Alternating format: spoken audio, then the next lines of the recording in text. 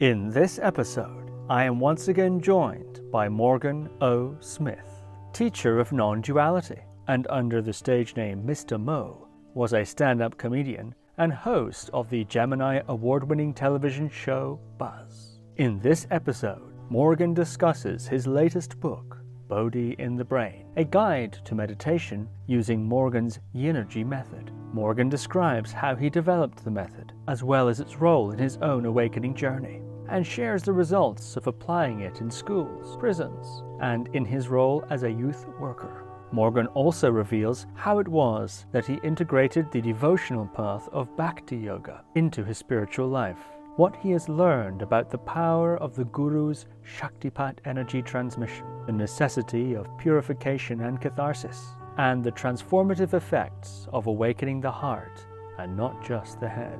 So without further ado, Morgan O. Smith. Morgan O. Smith, welcome back to the podcast. Oh, my pleasure, Steve. Thank you for having me once again. Well, I'm so delighted to chat with you again. It's always a pleasure to talk with you.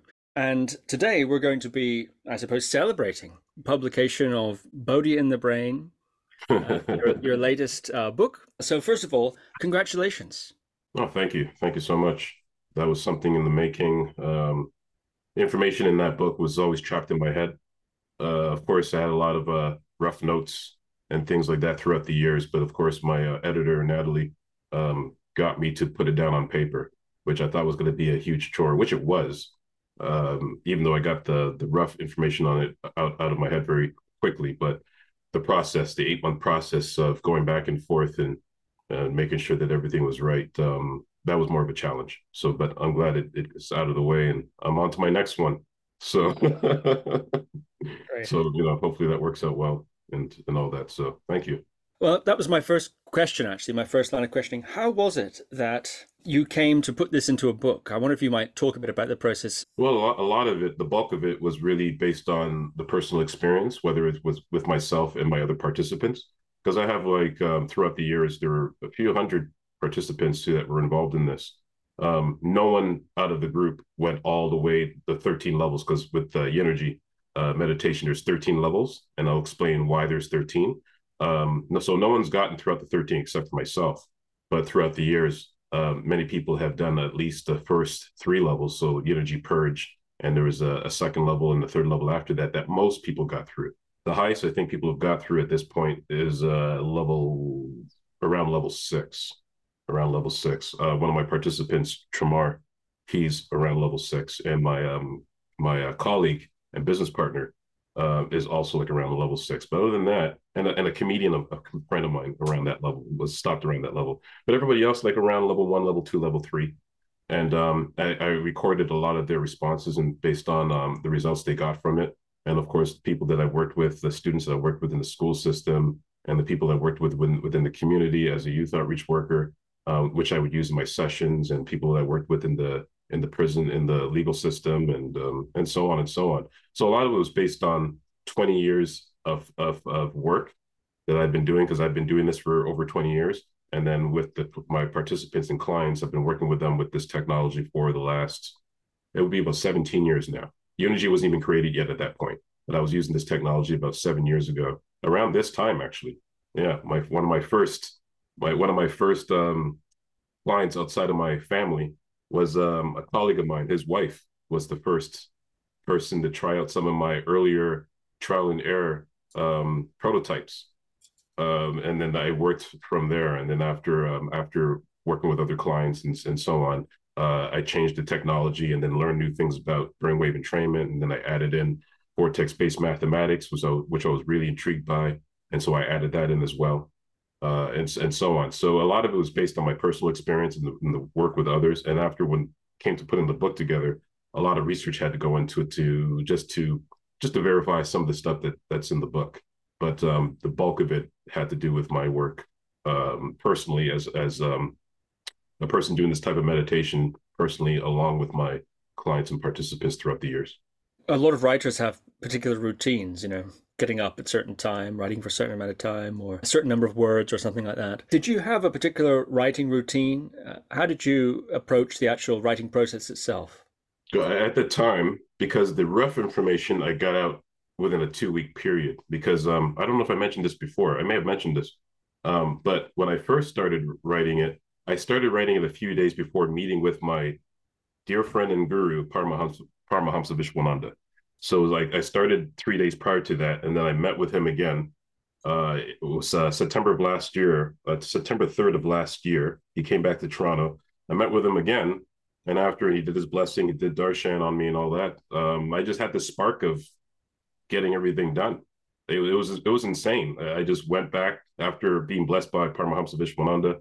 I went back, and all this stuff started pouring out of me because I had some difficulty challenges trying to get the stuff out of my head, and all the stuff just came pouring out of me. I didn't have an actual routine. I didn't like wake up in the morning and start and said I had to write 1,000 words a day or anything like that. But what I did do, I carried my laptop with me at work. Every break that I was able to take, I would take it. Uh, some of the people would laugh. Some of my colleagues would laugh at me because even if I took small breaks, I'd pull up my laptop and I'd be writing, I'd be typing. They're like, "What are you typing?" I'm just like, "I'm working on a book." Like, "You're working on a book now?" I was like, "Yeah, I got to get this out of my head. There's something in my head. I got to get it out." So I did that for a period of time. Within that period of time of writing every time I could during my lunch breaks, I was writing all of that. When I went home, when I got home, I would write, and I just kept doing that until I got it all out. And then it took a number of weekends of trying to polish it up, at least my version of polish. But it took a while. But I didn't actually have a routine where I said I'm going to wake up every morning and work on this for a half an hour. I didn't do that because I don't have that kind of discipline, except when it comes to meditation. But I just did whatever I could within that time period. And then after, when I put together the rough manuscript and I sent it off to my editor, that's where the bigger challenges came out because then she had to start challenging me based on what I was saying and things of that sort and make certain things more clear. So that took a bit of time. It was about an 8 month period going back and forth. And of course, I'm still bursting with ideas. So as we were going through the manuscript and trying to polish it up and get it into some form of structure, I would hit her up and be like, "Oh my gosh, I have another idea that I haven't thought about," or "There's this theory about so and so. I want to incorporate that into the book." She says, "Like, bring it on. You got to pay me, but bring it on." So I did a lot of that, and then we went back and forth with the actual final edits and all that. But yeah, my biggest problem is I'll have these bursts of creativity, and I have to get that information in the book somehow. And so sometimes we have to restructure the book just so that the ideas that it came up with would fit. A lot of that happens. So that's the type of writer that I am. Not necessarily a set routine, but very spontaneous in how I go about my process. Very interesting. And you mentioned you're working on your next one. What's that Yeah, about? And then we'll go back to Bodhi and the brain. the next one's going to be more philosophical. So the next one has nothing to do with meditation per se, but it's this one is probably going to be called um, Awakening Paradise. So it's actually a book that I started writing back 8 years ago. I was working on this 8 years ago. So I wrote the actual rough draft for this book, but then I felt that the book was too short, and I didn't want to release it as an ebook. I wanted to release it as an actual paperback book. So I put it aside for many years, and I went back to it a number of times, and I re-edited the book, and I put back information, removed information, decided to put it back in. And I was never satisfied with the actual rough manuscript. So after doing Bodhi in the Brain, I was working on some other writing projects, and then I decided to go back to this book, which is called will probably be called Awakening Paradise, which originally it was called Seeing Paradise. Originally, that's what it was called back when I started writing it back in 2015. So I'm excited about this one as well. So I finished the manuscript for this one, but again, burst of creativity. I could decide to come up with some bonus chapters, and I don't know how to fit those bonus chapters into the actual book. So it will probably remain as bonus chapters. So I'm working on that now, and then I have to go through it a number of times again before shipping that off to the editor. So that should be called Awakening Paradise. That's the title I decided to go on.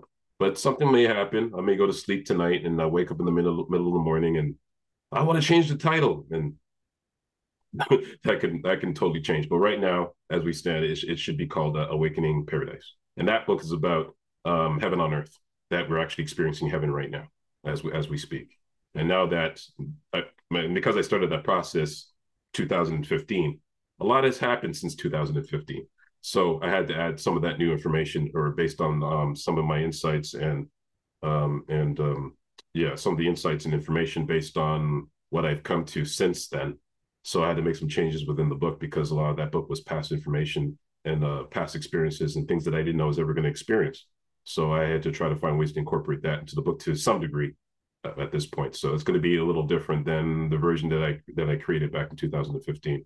Very cool. And I know from our last discussions here on the podcast, you've got several others that are in the queue to be Yeah, conceived. And so yeah. it's going to be a lot coming, I think, from you. Hopefully, it's starting to get overwhelming because I'm coming up with all these ideas. So you're right. There was another project that I'm working on, but I had to put it aside. So I started it months ago, and that one's going to be probably called Playing the Field, which has to do with unified field theory. But at this point, I'm not too sure where to go with it because some people are saying that information in regards to how it applies to spirituality is played out. So I was just like, should I go along with this? So I'm trying to see if I can find another angle with this one. So I'm going to get back to it at some point. But that one is called Playing the Field. Should be called that. And I'll see how I go about that. And there's other projects. I also coming up with I have another one, which is in the rough stages, which is called Swallowing Vedanta. And I'm talking about the different Vedanta traditions within Vedanta, including Advaita Vedanta, which I belong to. And I wanted to talk about how the different schools of Vedanta can be unified so that we can have like an integral Vedanta system that is universal and that because I find that what happened to me in December of 2019 that it wasn't just about the one philosophy.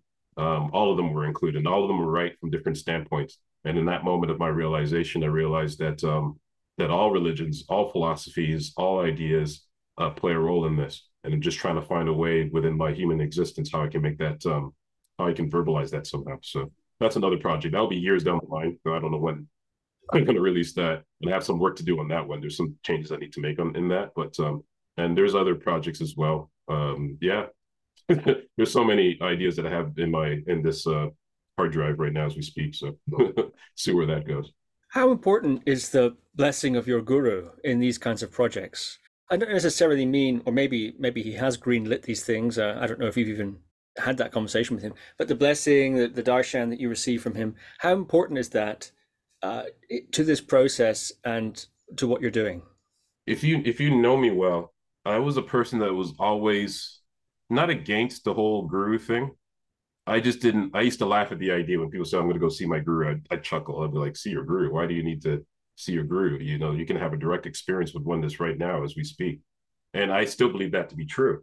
What I didn't realize that there was many different paths, and I did choose the path of direct experience, but I didn't realize that after dealing with Bhakti Yoga, that being blessed by a guru or receiving a Shaktipat can make such a huge difference, even within your direct path. So any of these projects that I'm working on doesn't have anything to do with the guru per se. It's not like I went to the guru and said, I'm working on this project. Can you bless me and help me with this project? Nothing like that. I actually never give them any information. A lot of people that come with me to these darshans, they have information that, or they have something that they're working on. So they'll give you a note and you can write it on paper and you can write anything on paper and you can give it to the guru and he will read it and he'll use that information to do whatever that he does. But I never do that. I just show up. And then he looks into my eyes for 20 seconds. The last time that I went to see him, which was about over a week ago, I went to see him in New York. So we went down to New York. So I saw him 2 weeks in a row. So he came back down here in August 26th in Toronto. So we went to see him. I got blessed from him then. And then a week later, September 3rd, we drove down to New York, met him again. And this time he looked at me and he goes, hold up a sec. Didn't I just see you a week ago? And I'm like, yes, I was here. Yeah, you saw me in Toronto. And he goes, you came all the way down here to see me? And I was like, yeah, we all came down to come to see you. And he said, and he was really grateful. And I felt like I got an extra blessing out of that. And then we just hopped back in our vehicle and drove back home. But no, I actually, when I go to get blessed, it really has to do with going deeper and deeper into my spiritual direct experience of absolute non-duality, of absolute oneness. That's what I really go for. That's always my intention. Any result that comes out of that is just an extra bonus. It's like icing on the cake. So yeah, so that's what I do. But I never go down there to say, okay, I'm working on the material. I'm working on some material. Please bless me so I can go through the process. I never do that. My thing with the guru is always has to do with direct experience with absolute oneness, spiritual enlightenment, spiritual awakening, and to bring me even closer and closer to that. Even though I said last time or the time before, I think in our first interview, that I don't feel that there's anywhere else to go. I still feel that way, but I know there is more. So I continue with the process because meditation is something I will do for the rest of my life. I continue with the process because I know that when it comes to spiritual awakening, there is no end to this. So I just want to see it all the way through. So every time I have a chance where I can meet with the guru, I'll do so. But I still continue with my practice every single day. I haven't missed a day of meditation in over 20 years, right? And that's my practice. That's something that I will always do. All the other stuff that happens, if I meet with a guru, if I meet with someone who transmit Shaktipat, if I have the time and the energy, I'll go. Sometimes it's really just for the fun of it. And plus, I just enjoy it. I enjoy the different cultures, the different traditions, and always just bring some richness to my experience, to my human experience. But it's not like blessings is something I'm relying on. But it's an extra oomph to the practice that I'm doing. And I do feel the difference, especially after every time I do get blessed by Paramahamsa Vishwananda, a physical purging happens. Every time I go, same thing happens. How many times have I seen him now? In person, I've seen him 3 times. Online, I must have met with him at least, 5 or 6 times online. And every single time there's a purging that takes place. So something is happening, whether it's a placebo effect or that's what's actually happening. My thing is the result seems to be the same. So so I just add that in. But when it comes to writing and any of my projects, as much as I always want that extra support and that extra boost, my purpose when I meet with the guru is to bring me closer and closer to, even though I'm claiming, I still claim that I have direct experience with Parabrahan or Parabrahan. This thing is endless, absolutely endless. So trying to see it through within my lifetime before my next one, if there is a next one. The goal is to end it here, but I don't know what happens after this.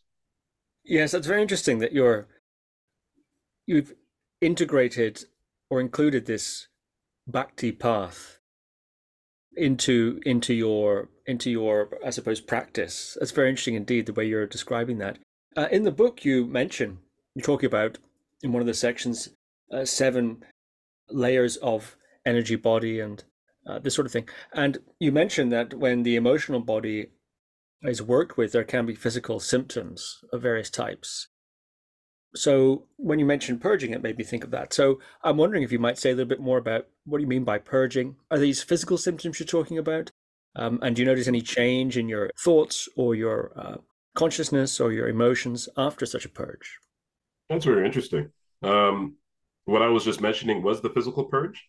So physical symptoms will happen. So like what could happen? It could be digestive.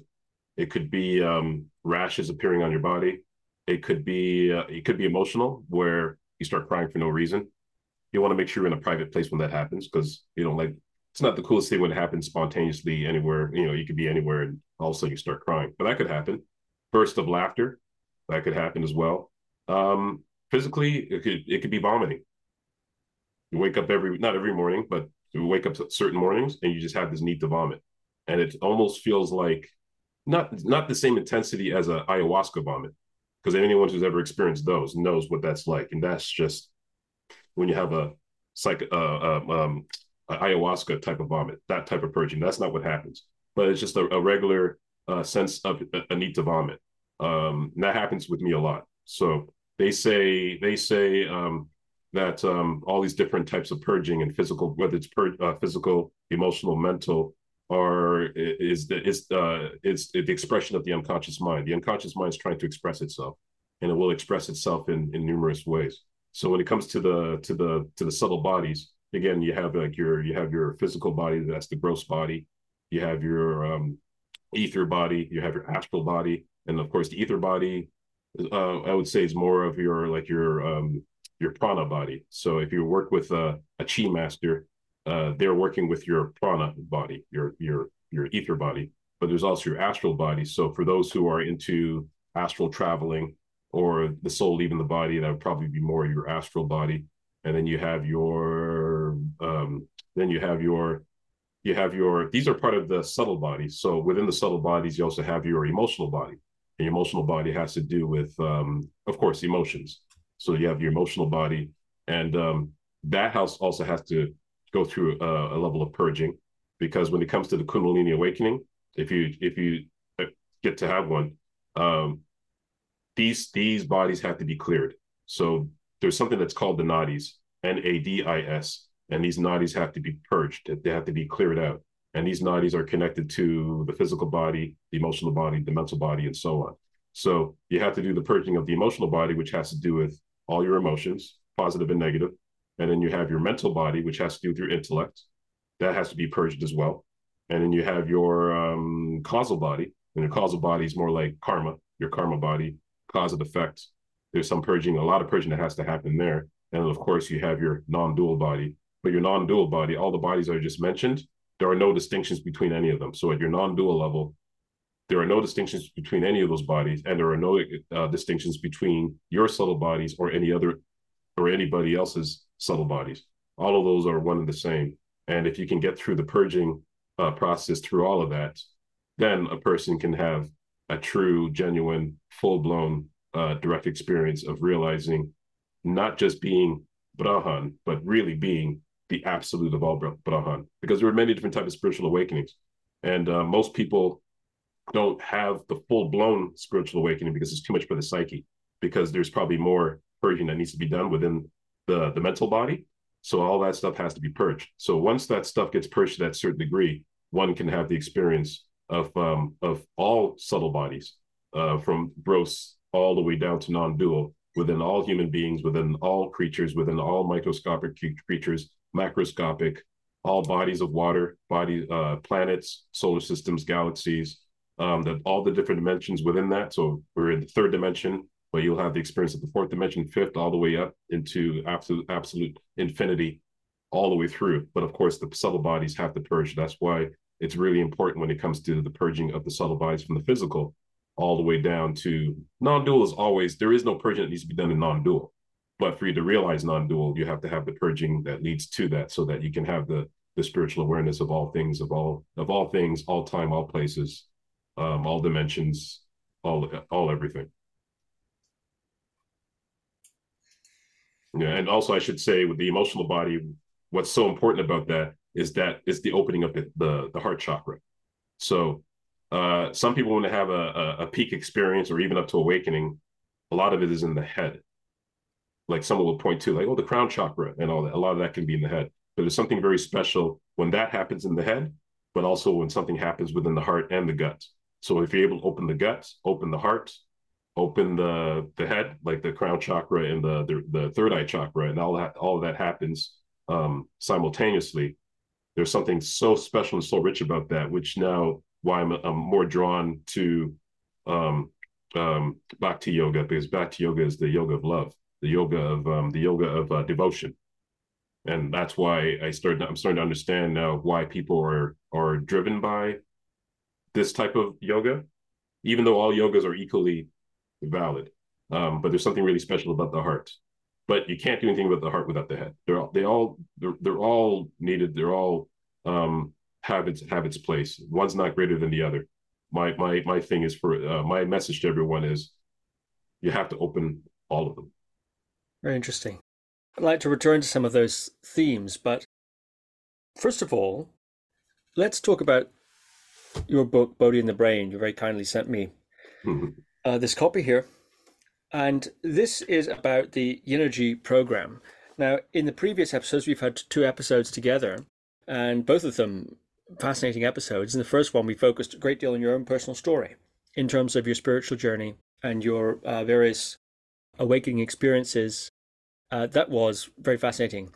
And then we did another episode which focused, we also talked a lot about that, but we talked about it within the context of your creative journey as a comedian, as an artist, and now, of course, as a writer. So we've talked a bit about Eunergy already. In fact, we've talked in quite a bit of depth about Eunergy. I wonder, though, for the record, seeing as that's what this book's about, if you could give a brief explanation of what is Eunergy, and then I'd like to proceed a bit more deeper into the book. Well, Eunergy is a brainwave entrainment program. So it's based on binaural beats and monaural beats. So if for people who are hearing about binaural beats for the first time, they've been around for a very long time. So binaural beats goes back to at least 1973. So that's how far they go back with the discovery of binaural beats. So it was based on a paper by Gerald Oster. He wrote a paper called Auditory Beats in the Brain. And in this scientific paper, he was breaking down what he realized about what happens when people are being exposed or being stimulated by sound frequencies. So he realized that if you took a frequency, an alpha brainwave frequency, which is below beta. So let me just mention that there's different states of different states of consciousness within the brain. So your brain is giving off these electrical activity, and they happen at different hertz. So there's beta, which is your waking state, which we're probably in right now. That would be beta. And then after, if you close your eyes, especially for meditation, you start to fall into an alpha state. So your brainwave starts to slow down. In alpha, he realized that people learn better within the alpha state, which he would call super learning. So if you played these beats at an alpha range, at an alpha frequency range for people for a period of time, they realize that they can remember information better. So they can be fed information within that time period, and they can recite more information when they're in alpha. And if you go down into theta, which is a slower brainwave, you can fall into a meditative relaxation. If you slow down even further, you can fall into delta. And delta is the range where a lot of hormones are being released at that level. You can have the experience of oneness, especially if you're more advanced at that. You can have the experience of oneness at delta, and so on. And if you can slow down the brain even more, he didn't cover this in this paper, but there's epsilon, which is a slower brainwave that's slower than delta. And in epsilon, mystical experiences can happen in epsilon. So by slowing the brainwaves all the way down, different experiences can happen. And if you speed them up, just say right now, if we're in the beta state, that's the waking state. But if you want even faster, you can go into gamma. And if you can tap into gamma, which is around 40 hertz, at least starting around 40 hertz, some say it's 30 hertz. Let's give or take, let's say 35. You can develop your compassion and empathy in that level. So actually, years ago, just before I became a youth worker, I was working with gamma. Just something I just thought about a few months ago, where I started working with gamma with brainwave entrainment, and it was like 2 months later I became a youth worker, which was very weird. So I just want to throw that in there. So gamma is very important in that stage, but there's even higher than that. Above gamma, there's hyper gamma, and then above hyper gamma, there's lambda, and lambda is about like 100 hertz to 100 hertz to 200 hertz in lambda. So my theory, my belief is that within delta, epsilon, gamma, hyper gamma, and lambda is where all the crazy juicy stuff happens within that state. But of course, if you're having a full-blown spiritual awakening, which we call enlightenment or call nirvikalpa samadhi, or if you want to call that turiya, or even up to Teta, you're most likely producing all of these brainwave states simultaneously as one thing, why you experience something like that. But yeah, so the energy itself is based on these frequencies. So binaural beats in itself, a lot of people get confused about this. I actually had people who called me to ask me the difference between different types of frequencies because they wanted to make binaural beats themselves, people who are more technical. So I have to make it known that we're focusing on a beat frequency. So if I took a pitch frequency, just say if I took a pitch frequency of, I don't know, 12 hertz in one ear, and I played another pitch frequency of 11 hertz in the other ear, within a 5 minute period, my brain will slow down to, well, this wouldn't happen ideally. It's only because it takes a while to get to delta, because what I'm explaining is delta. It actually takes about 20 minutes to tap into delta with this method. Let's just say, ideally, that you did tap into a delta state. You would fall into a brainwave state of 1 hertz. So if I played a frequency of 12 hertz in one ear and 11 hertz in the other ear, it will play the difference. Your brain will make up the difference of the two, and it will fall into a state of 1 hertz. If your brain is stimulated to 1 hertz, it would be the equivalent of a meditator who's actually meditating, who fell into a state of 1 hertz within that person's meditation practice.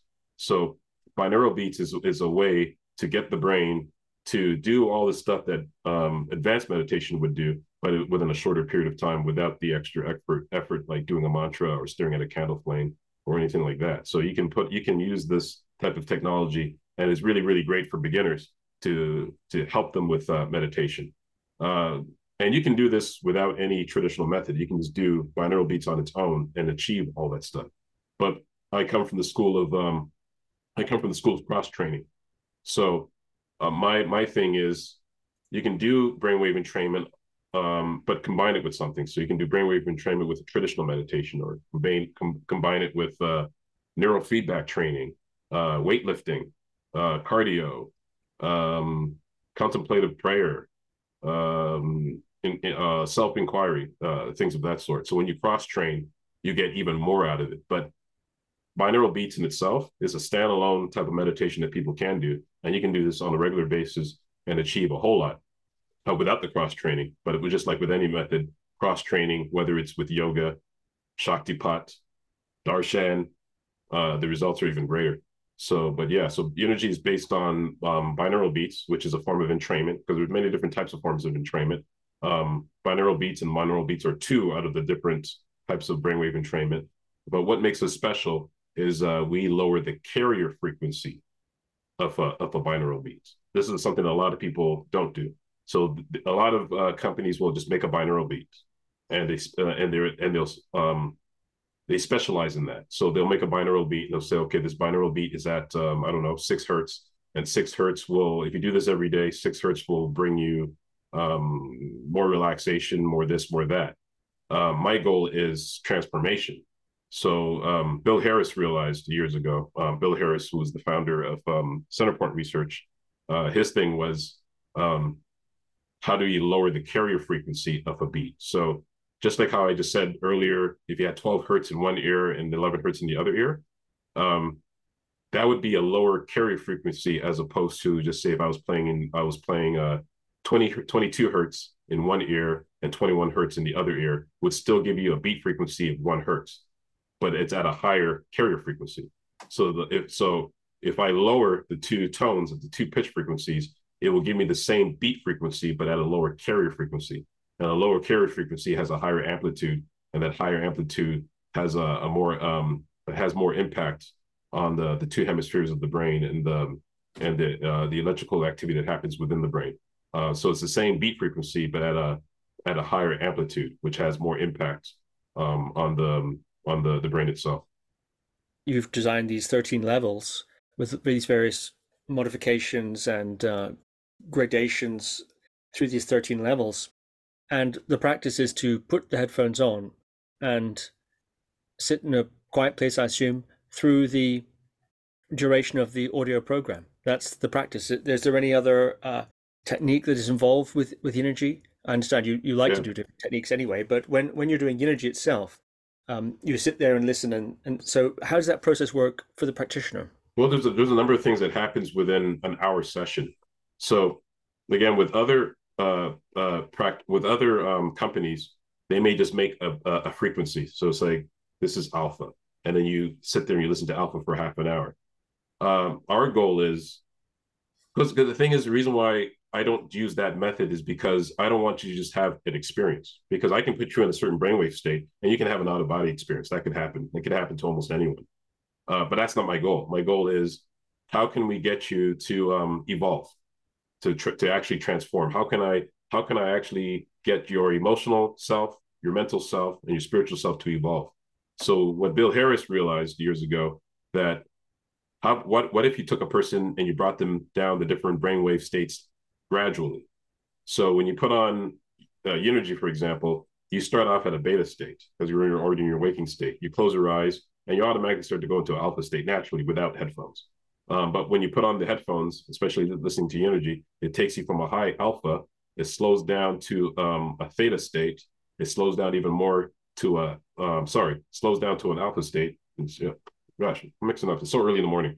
You start off at a high alpha, and it brings it down to theta, and it slows down even more into delta, and it keeps you in delta for 40 minutes. So within the delta state, it's believed that the most amount of push will happen in the delta state, because in the delta state, you're tapping more into the unconscious mind. So in the unconscious mind is where all the stuff is, all the stuff that's holding a person back from evolving, especially for people who've been meditating for many years.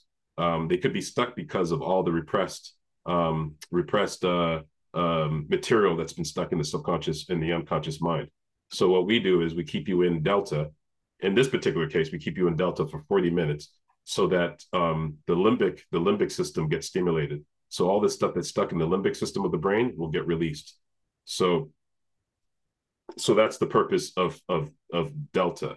And of course, if you do this over and over and over again, what happens is if you can get a lot of this stuff out, you'll even have an easier chance of having, like, say, for example, a true, genuine mystical experience. Because the reason why some people can't reach there is because of the stuff that's happening within their subconscious and within their unconscious that are holding them back. So the release of that, if you can release some of that stuff, you can allow the psyche to transcend itself into these higher states. So we take you from alpha down to theta, keep you in delta for 40 minutes. And then over time, a lot of this stuff starts to come up to the surface.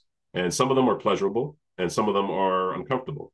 So it just say, for example, if you're holding on to anger, to say certain anger issues have happened, anger has happened to you in your past and has caused some form of trauma, but you've pushed it aside and you've kept it buried because you have to, carry on with your life, and you have to, be a social creature, and you have to, go to work, go to school, do the aided, do whatever it is that you have to do. You're not focusing on the stuff that you've pushed back, that you've pushed in this unconscious part of the mind. So when you use a program like, say, for like Eunergy, and the focus is on the delta states, you're now stimulating that part of the brain that will release itself. And again, it will release itself. It could release itself in many ways. It can release itself physically, emotionally, or you can have outbursts where you're just crying a little bit. You have some catharsis. It can happen mentally, so that if you're continuing with your spiritual path, you'll have an easier time of getting there, and also having a full blown expression of whatever it is that you're trying to achieve. So that's why taking you from a state and bringing you down into delta is necessary, because I can't just give you a soundtrack of just delta. Delta is a very hard brainwave state to achieve while awake. So by gradually taking you from alpha down to delta, which takes about 20 minutes, and then I can prime you for delta, and then you can actually slip into delta and you stay there for 40 minutes and until the end of the actual session. And that will be your 1 hour session in delta. Well, 40 minutes of delta within that hour session. And the same can be done with epsilon or epsilon. I don't know what the term is. The epsilon, epsilon, whatever it is. Same thing can happen. I can bring you from alpha down to theta, keep you in delta for the remaining. I keep you in alpha for 10 minutes, theta for 10 minutes, delta for 10 minutes, and then bring you into a epsilon for 30 minutes. And that will go even deeper by purging even more of the stuff that's trapped in that part of the brain that's responsible for epsilon or epsilon, and so on. So you can do that. But you can even slow down the beats even further. You can even go down to iota. There's even other brainwave states that are slower that will tap into deeper parts of the brain as well. But that's the basis of what Eunergy does. So the purpose is not to put on a set of headphones and have an experience. The purpose is putting on a set of headphones that has gradual brainwave entrainment that will slowly purge the different parts of the brain down into the limbic system, where a lot of the purging needs to take place over a period of time, so that you can reach a state of catharsis, and so that you can release yourself from a lot of that baggage that you've been resisting, so that you can move further into your spiritual evolution. So the catharsis is in the service of these breakthrough spiritual awakening experiences, which are inhibited by the stuff in the limbic system and the emotions and so on in the unconscious mind. In theory. But that's what it feels like as a practitioner myself, who's been using this for a period of time. A lot of that happened, especially in the early days. For me, it was anger. I believe I must have mentioned that in the first interview where I mentioned I had anger issues, and that helped me a lot. It took a few years though, where that purging had to take place, and now it's very difficult. I can still get angry, but it's very difficult for me to have an angry impulse. In that because of all that work that I put into it, which I'm really, really thankful for. Well, let's talk about that. The book is called Bodhi in the Brain, Me and the brain. and here you ask the question, what is Bodhi? And you say, put simply, Bodhi, Sanskrit for enlightenment, refers in the Buddhist tradition to the experience of awakening or enlightenment that is achieved through the practice of meditation. Said to be liberating and transformative, it's a state of complete freedom from suffering and from the cycle of birth and death, in which one is said to be in absolute harmony with the universe, yet as the universe. You say there are many ways to achieve Bodhi, but one of the methods I can personally vouch for is with energy meditation. If we take the frame of things that have been let go of, we've talked quite a bit about that already. Have you gained things as well? Is that sense of a sort of accumulation of something? From my personal experience, I don't feel like I've gained anything. But that's the beauty of it, that you realize that there is nothing to gain. Now, someone would hear that and say, "Well, that's very disappointing." It's like, well, no. There's a feeling that you get when you're able to let go of things, because with all of our attachment, there's a suffering that comes along with that. And when I say suffering, I don't mean extreme suffering, but just a dis-ease that comes with that, with any form of attachment. So there's a price to pay for the attachments that we have. There's nothing wrong with the attachments because we're actually here to experience this. But as you latch on to things, there's a price to pay for that, and you realize when you start to let go. And when I say attachments, it doesn't just have to be material things. It can just be your ego, being defensive, being egoic, or being any of those things. So when you start to let go of this thing that we've been holding on to, you start to realize that I've been suffering or I've been experiencing dukkha the whole time. And this type of dukkha, even though it may not be extreme suffering, but we all go through being uneasy or things being challenging and things of that sort. And a lot of that can be eliminated just by letting go. So I agree with that from that standpoint, that if I'm able to let go, because resistance is the root of all suffering. So if I'm able to let go and I can reduce that resistance, nothing happens. But this nothing that I'm speaking of is your true nature. So nothing needs to be gained, and there's something really, really, really special about nothing being gained. So it's not like I let go of my negative stuff and then I attain money. It's not like that. That could happen, but all that stuff is for the ego. It's for the false self, and there's nothing wrong with that. You should have wealth if you can attain that. Hey, by all means, have that. But when you let go of this false self that we believe to be true, and realize that you're absolutely nothingness, what is there to gain? Because when you experience absolute nothingness, when you experience the everythingness and the nothingness, which I'm saying is the same thing, there's nothing to gain because all of that has always been you. So all the material stuff that you attained and what everyone's attained, that's you. The person who's trying to attain it, that's you. The thing within you that we call the ego, you can say that's you as well.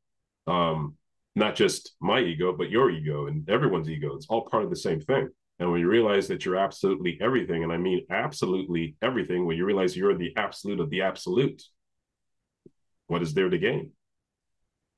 Nothing. And hence why I'm saying I gained nothing from this, from that standpoint. Now, if I look at it from another standpoint, from the ego standpoint, was there something to gain? Well, yes. If I'm no longer dealing with angry impulses anymore, I can work better with people, with individuals. So that has an improvement to my interpersonal skills. Well, that's a benefit, because if I can improve my interpersonal skills, and I collaborate with you, and I'm easygoing and you're easygoing, we can do a partnership. And you don't have to, you don't have to be hesitant with working with me because it's an easy partnership, an easygoing person. There's nothing, there's nothing challenging about that because I have met people who are very challenging, very difficult to work with. Not in most cases, but in challenging situations where that part of themselves will come out, and it's really really hard to work with certain people because that part of themselves hasn't been worked out, and they're humans. People go through stuff, so there's no blame on some of the stuff that they're holding back on, but that's some of the negative results that can come out of that. So you have that, and then I can move into um, emotional, say the emotional body. If I'm able to let go of the things that I'm holding on to emotionally, there's more to gain from that standpoint as well. Because if I'm able to let go, it's just say if I'm able to let go of, I don't know, discrimination, right? When I'm working with people, because I work with a lot of youth. I don't have biases, or my biases is a lot less when I'm working with youth, so I'm able to give more. So in that standpoint, what I have to gain is something I'm able to give. I'm able to give more love. And I'm realizing too, one thing I've realized, especially in the past few weeks, that I even have a more open heart with the kids that I'm working with. Is actually I just noticed it yesterday. I was working with a kid yesterday, and this kid actually like shit his pants. Like that's what happened. Because he's a kid. We believe he's on the spectrum, but he hasn't been diagnosed yet. And people were having a problem with him because he doesn't know how to control himself in social environments. And he seems like he's a baby, but he's actually a kindergarten. He's in kindergarten, but he comes off like he's a baby. And he's such this cute little kid. And he had an accident yesterday, and nothing about me and the kid changed in that moment. He was able to get cleaned up. Someone was able to have him cleaned up. And after when he was given back in our care, I was still able to take care of him and still treat him like it was my own. Um, I've always been able to do that, but there was something that was a little different in this case while working with this kid and also the other people that I'm working with, where a lot of that goes away. You start to actually see people as you see your own children, and after a while, you can actually start to see other people as you see yourself. So it kind of goes back to like what Jesus said, love thy neighbor as thyself. And he means that literally, like love your neighbor as you love yourself. And I can see that starting to happen where my heart is opening up even more to people who are outside of myself, outside of my family, and things like that. So that's very important in regards to letting go so that you can gain. And then it goes up even further from that. But once you get to the causal levels and to the non-dual levels, there's nothing to gain. You've always been that from the very beginning. You're just having the experience of giving and receiving. And as you know, they say the Christian tradition is better to give than to receive. And they actually mean that. You start to understand those words when it says it's actually better to give than to receive. It's better to give than to receive. Because our job here, at least I believe that our purpose here is to give as much as we can give. And in return, the universe is always yours anyway. So you always get that in return. It doesn't mean that someone has to help you along the way or do anything special for you. You just realize that, gosh, I breathe in air, I breathe in, that's me taking, and I breathe out. I give back to the universe. I give back to especially our plant neighbors that rely on carbon dioxide to survive, and we rely on their oxygen for us to survive. So there's always a give and exchange, right? So at that physical level, but of course, when you come to the spiritual levels, especially when we're talking about spiritual enlightenment, there's nothing to gain, and that's the beauty of that. So in that sense, that's where the gaining comes in. I'd like to talk a bit about others who've used energy. You write about that quite a bit in the book here. And I'm curious about some of the contexts in which you've deployed this method. You write in the book about, you mentioned it today actually, about schools, youth, prisons, and so on. And you write things like, to quote you, energy has been shown to improve cognitive function and reduce stress levels. That was in a prison context. With the youth, you've written, energy has also been shown to be beneficial to children with ADHD and autism. And when you say it has been shown, I don't suppose you mean in some sort of scientific studies. You mean in your experience of working with people and hearing their reports. That's correct. That's Yeah. correct. From hearing their reports. So I'm curious. Well, I'm curious then about the whole range. So you're talking about reducing stress and improving cognitive function, and so on. And now you've also been talking all the way up to Bodhi, enlightenment, however we define that, the different kinds of levels Hmm. that you've experienced. So I'm curious, could you give a sense of the span of progress, I suppose, or effects that your students have experienced using Unity? Yeah, it's been a number of things. People have reported that their leadership skills have improved. They've always had strong leadership skills, but they jumped up to a different category of leadership. And that could be because of Delta. Delta is believed to be the state where people improve their leadership skills, their charisma, the level of charisma, and also that's the state where people start to activate Kundalini. So that could be attributed to Delta. Um, for other my clients, for some of my other clients, it was impulse control. A lot of that because I work in marginalized communities. So for some of my clients, it was impulses, learning how to control their impulses, and they believed that when they were using energy over time, they didn't realize it at the time, but over time they realized, oh gosh, I don't get, I'm not as impulsive anymore when confronted with challenging situations. Another one that comes up a lot is a lot of them end up having like I wouldn't say spiritual experiences. Some has, but just these weird, spontaneous experiences that would happen to them. A lot of people reported that, and they were really, really excited about those type of things. So, like they woke up one day and had this delight, this type of experience that stayed on their mind all day. They realized for the first time how beautiful everything is. Some of my participants they end up having visions. Some people are really, really good with that. When they use the energy, they have these beautiful visions and they just want to talk about them. Others, trying to think. Others have claimed that they were doing, say, for example, psychotherapy, and they were doing, and the psychotherapy was going places. It had some results there, but they realized when they started using the energy that they started to really tap into what was being taught in their psychotherapy classes, and they were able to tap into their inner selves a lot more than the practice alone. So by using energy in combination with the psychotherapy practices have improved. And the list goes on of all the different things. Some people have claimed that the energy has deepened their actual personal meditation or yoga practices that they already have.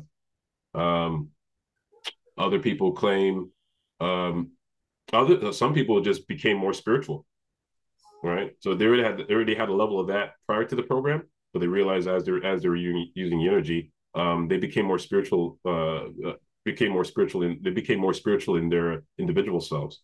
Others have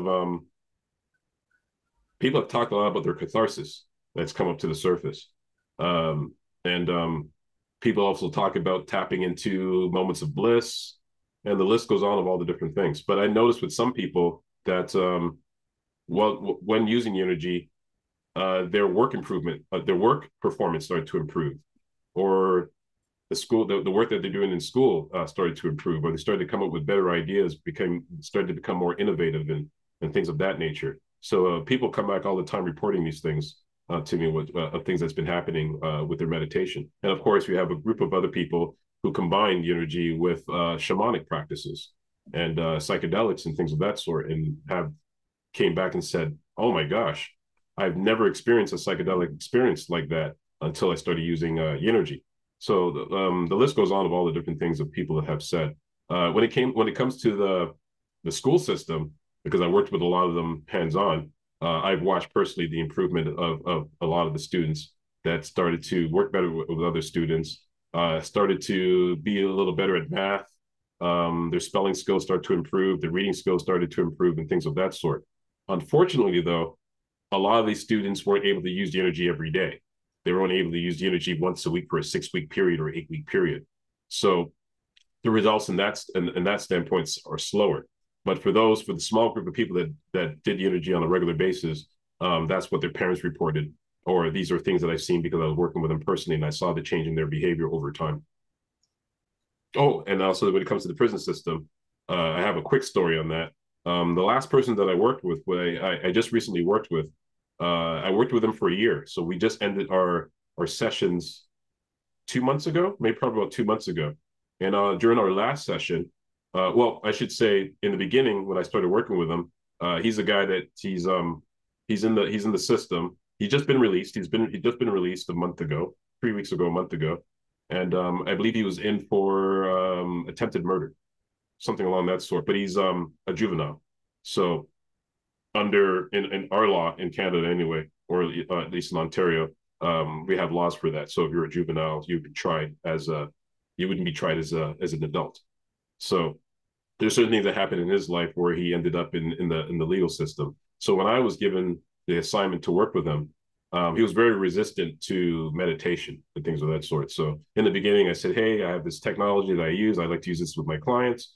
If you like, which will lessen our conversation time, you can put this on for 10 minutes, and and after 10 minutes, I'll take it off." Because I never made him do it for an hour, so I'll just give you about 10 minutes and see where this goes. He said, "Okay, I'll try it."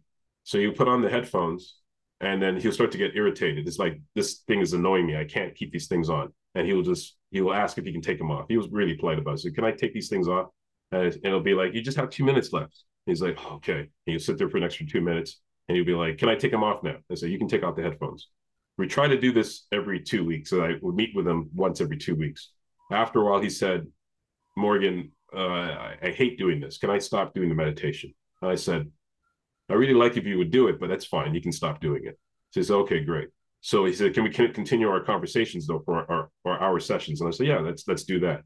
So what I decided to do is I have another version of Unity, which is ultrasonic Unity, where it's higher pitch frequencies. So remember, with the Unity Classic, we talk about the lower carrier frequencies, but with the ultrasonic ones, they're high pitch frequencies to the point where you can't hear them. The human ear doesn't are able to pick them up. Like dogs can pick them up, but humans can't necessarily pick them up because their pitch frequency is close to 20,000 hertz. So you can play them through speakers and you wouldn't even know they're there unless you're very sensitive to the sound. Some people can sense them. So we would do our sessions every 2 weeks, and without his knowledge, I would bring my laptop and I would play ultrasonic energy, and I would play for an hour just during our conversations. We wouldn't talk about meditation, none of those things. We just talk about his life for an hour, and I did this every 2 weeks for 12 months. At the end of the 12 months, he was excited because he was about to be released. He was going to be released in about a month's time from the last session that we had. And he talked about how a lot of the stuff that he was going through improved. Because when I met him, he was going through some levels of depression, and isolation, and anger, and things of that sort. And he kept on raving about how a lot of these things have changed. He says, "I don't even know why. It's like a lot of these things have changed. I'm not as angry anymore. I'm not as depressed as I used to be. All this stuff has changed." And I stopped him and I said, "Hey, you see the laptop right there on the table?" He goes, "Yeah, what about it?" He goes, "You know what's happening right now as we speak?" He's like, "No." I said, "I'm playing the meditation that you didn't want to listen to." He goes, "What do you mean?" I go, "Every time I've met with you for the last 12 months, I've been playing the silent version of this technology that I've been claiming that works with people. And you've been listening to this every 2 weeks for an hour for 12 months. He goes, "No way. You mean you tricked me?" And I go, "Yeah, in a sense I did." He looked at me and he got up and he gave me the biggest hug and he said, "Thank you." And that was my last personal, my our last physical encounter from that day. And that's our personal story with what this type of stuff can do. And this is with him without using headphones. So we're just playing it out through speakers without his knowledge, and he would just sit there and just have conversations. And my belief is that played a role in his progress in regards to his emotional health. So, which is really really good news. What's really good about that is he doesn't have to meet with me anymore. Our sessions are over. But he called me up because I gave him my work number, and he called me up 2 weeks ago. He called me on a holiday, on Labor Day Monday, and he said, "Hey, I've been released from detention," because he was actually in a detention center. He said, "I've been released from detention, and I'm now in a transitional house, and I'm here for about a good 2 years. Is there any way we can still have our meetings?" And I said, "Of course, we can continue our meetings." So we're working now to work out a schedule where I would meet with him, probably continue our meetings every 2 weeks or maybe once every month while he's in the transitional house before he moves into being able to stand on his own 2 feet and all that. So that was just beautiful to hear that he still wanted to continue these sessions even though he doesn't have to. That's an interesting aspect of you, I think, is that you're applying so much of your meditation practice, both in terms of using this technology, but also in terms of situations of service. That's quite interesting, and I think not necessarily a given. Yeah, it's one of those things where these are things I don't have to do. Um, as a provincial youth outreach worker, I've been told by my old supervisor that apply your strengths to this program, because if you meet with the different types of youth workers within my program, we're all different. Some of us are very athletic, some of us are more spoken word poetic, and they would apply that. Some like to help people a lot when it comes to job searching, housing, and things of that nature. And then you have myself and another youth worker where we have tried to apply holistic practices like meditation. And for my other colleague who's in the same program, she does a lot of traditional methods with her clients. So it's just nice that I have a job where I'm able to be flexible, where I can apply all these different things within my job. Because it's not going to be that way with other people's line of work. But I've been blessed that I was able to incorporate these things within to my line of work, which has been a blessing because um, I've watched the fruits uh, of my own labor, to be honest. And now that a lot of these people that I've been working with are now in their 30s, and I'm watching them achieve levels of greatness. And if you talk to them directly, if you talk to them individually, one of the people that they'll mention is myself and the meditation that they did with me, or the meditation that I gave them that they had to apply into their everyday practice. Again, not everyone did all 13 levels, but there were people that were doing this religiously for at least level 1, 2, or 3.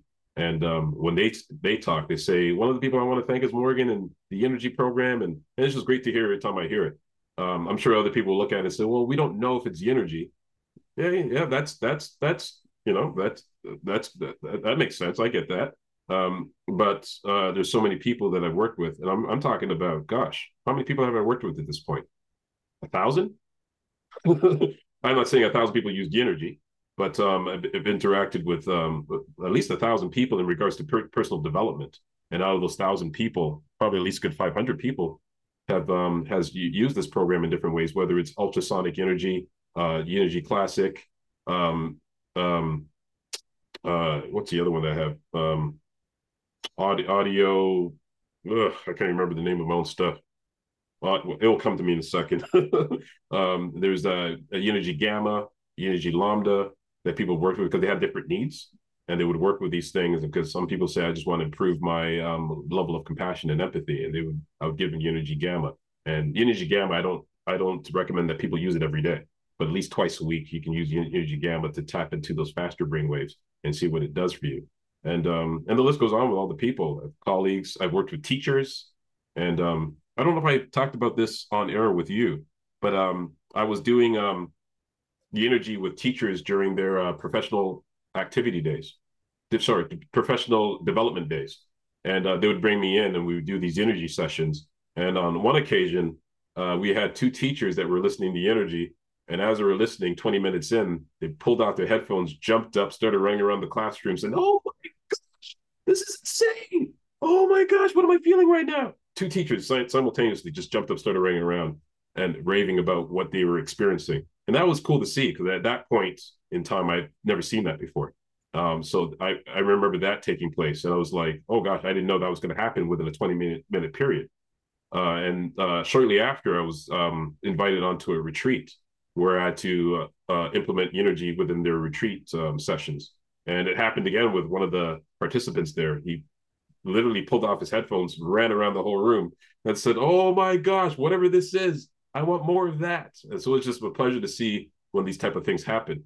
So I've seen firsthand, and also other people have seen that when you use things like energy is not the only one. There are other brainwave programs that people can do. But I've personally seen when people use the energy of what can happen in these states of consciousness, and also watch people as they grew from people who I met when they were like maybe 22, 21 years old, and now they're doing their 30s, and some of them are now parents, and some of them are now actually giving their children energy as well.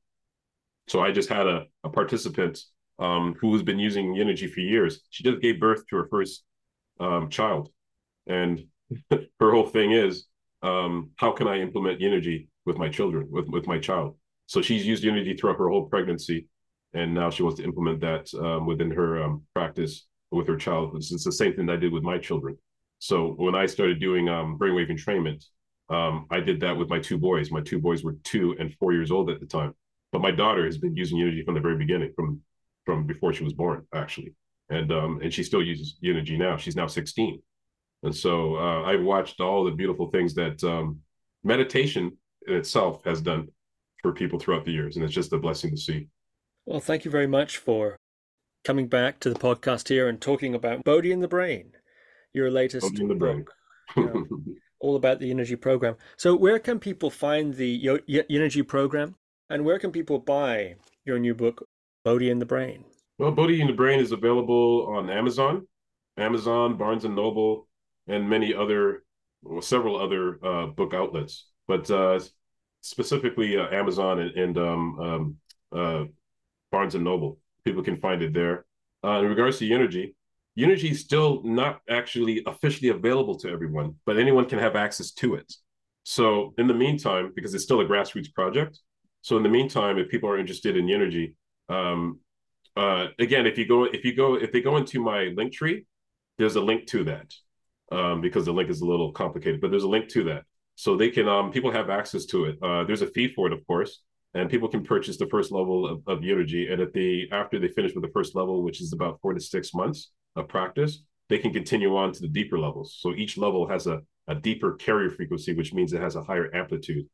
The reason why there's 13 levels, I didn't mention that, is because if I gave you level 13, that could go wrong for you, because you have to purge a certain amount of karmic goop within your nadis to carry on. So that's why we start you off light, and then we work our way into the deeper carrier frequencies.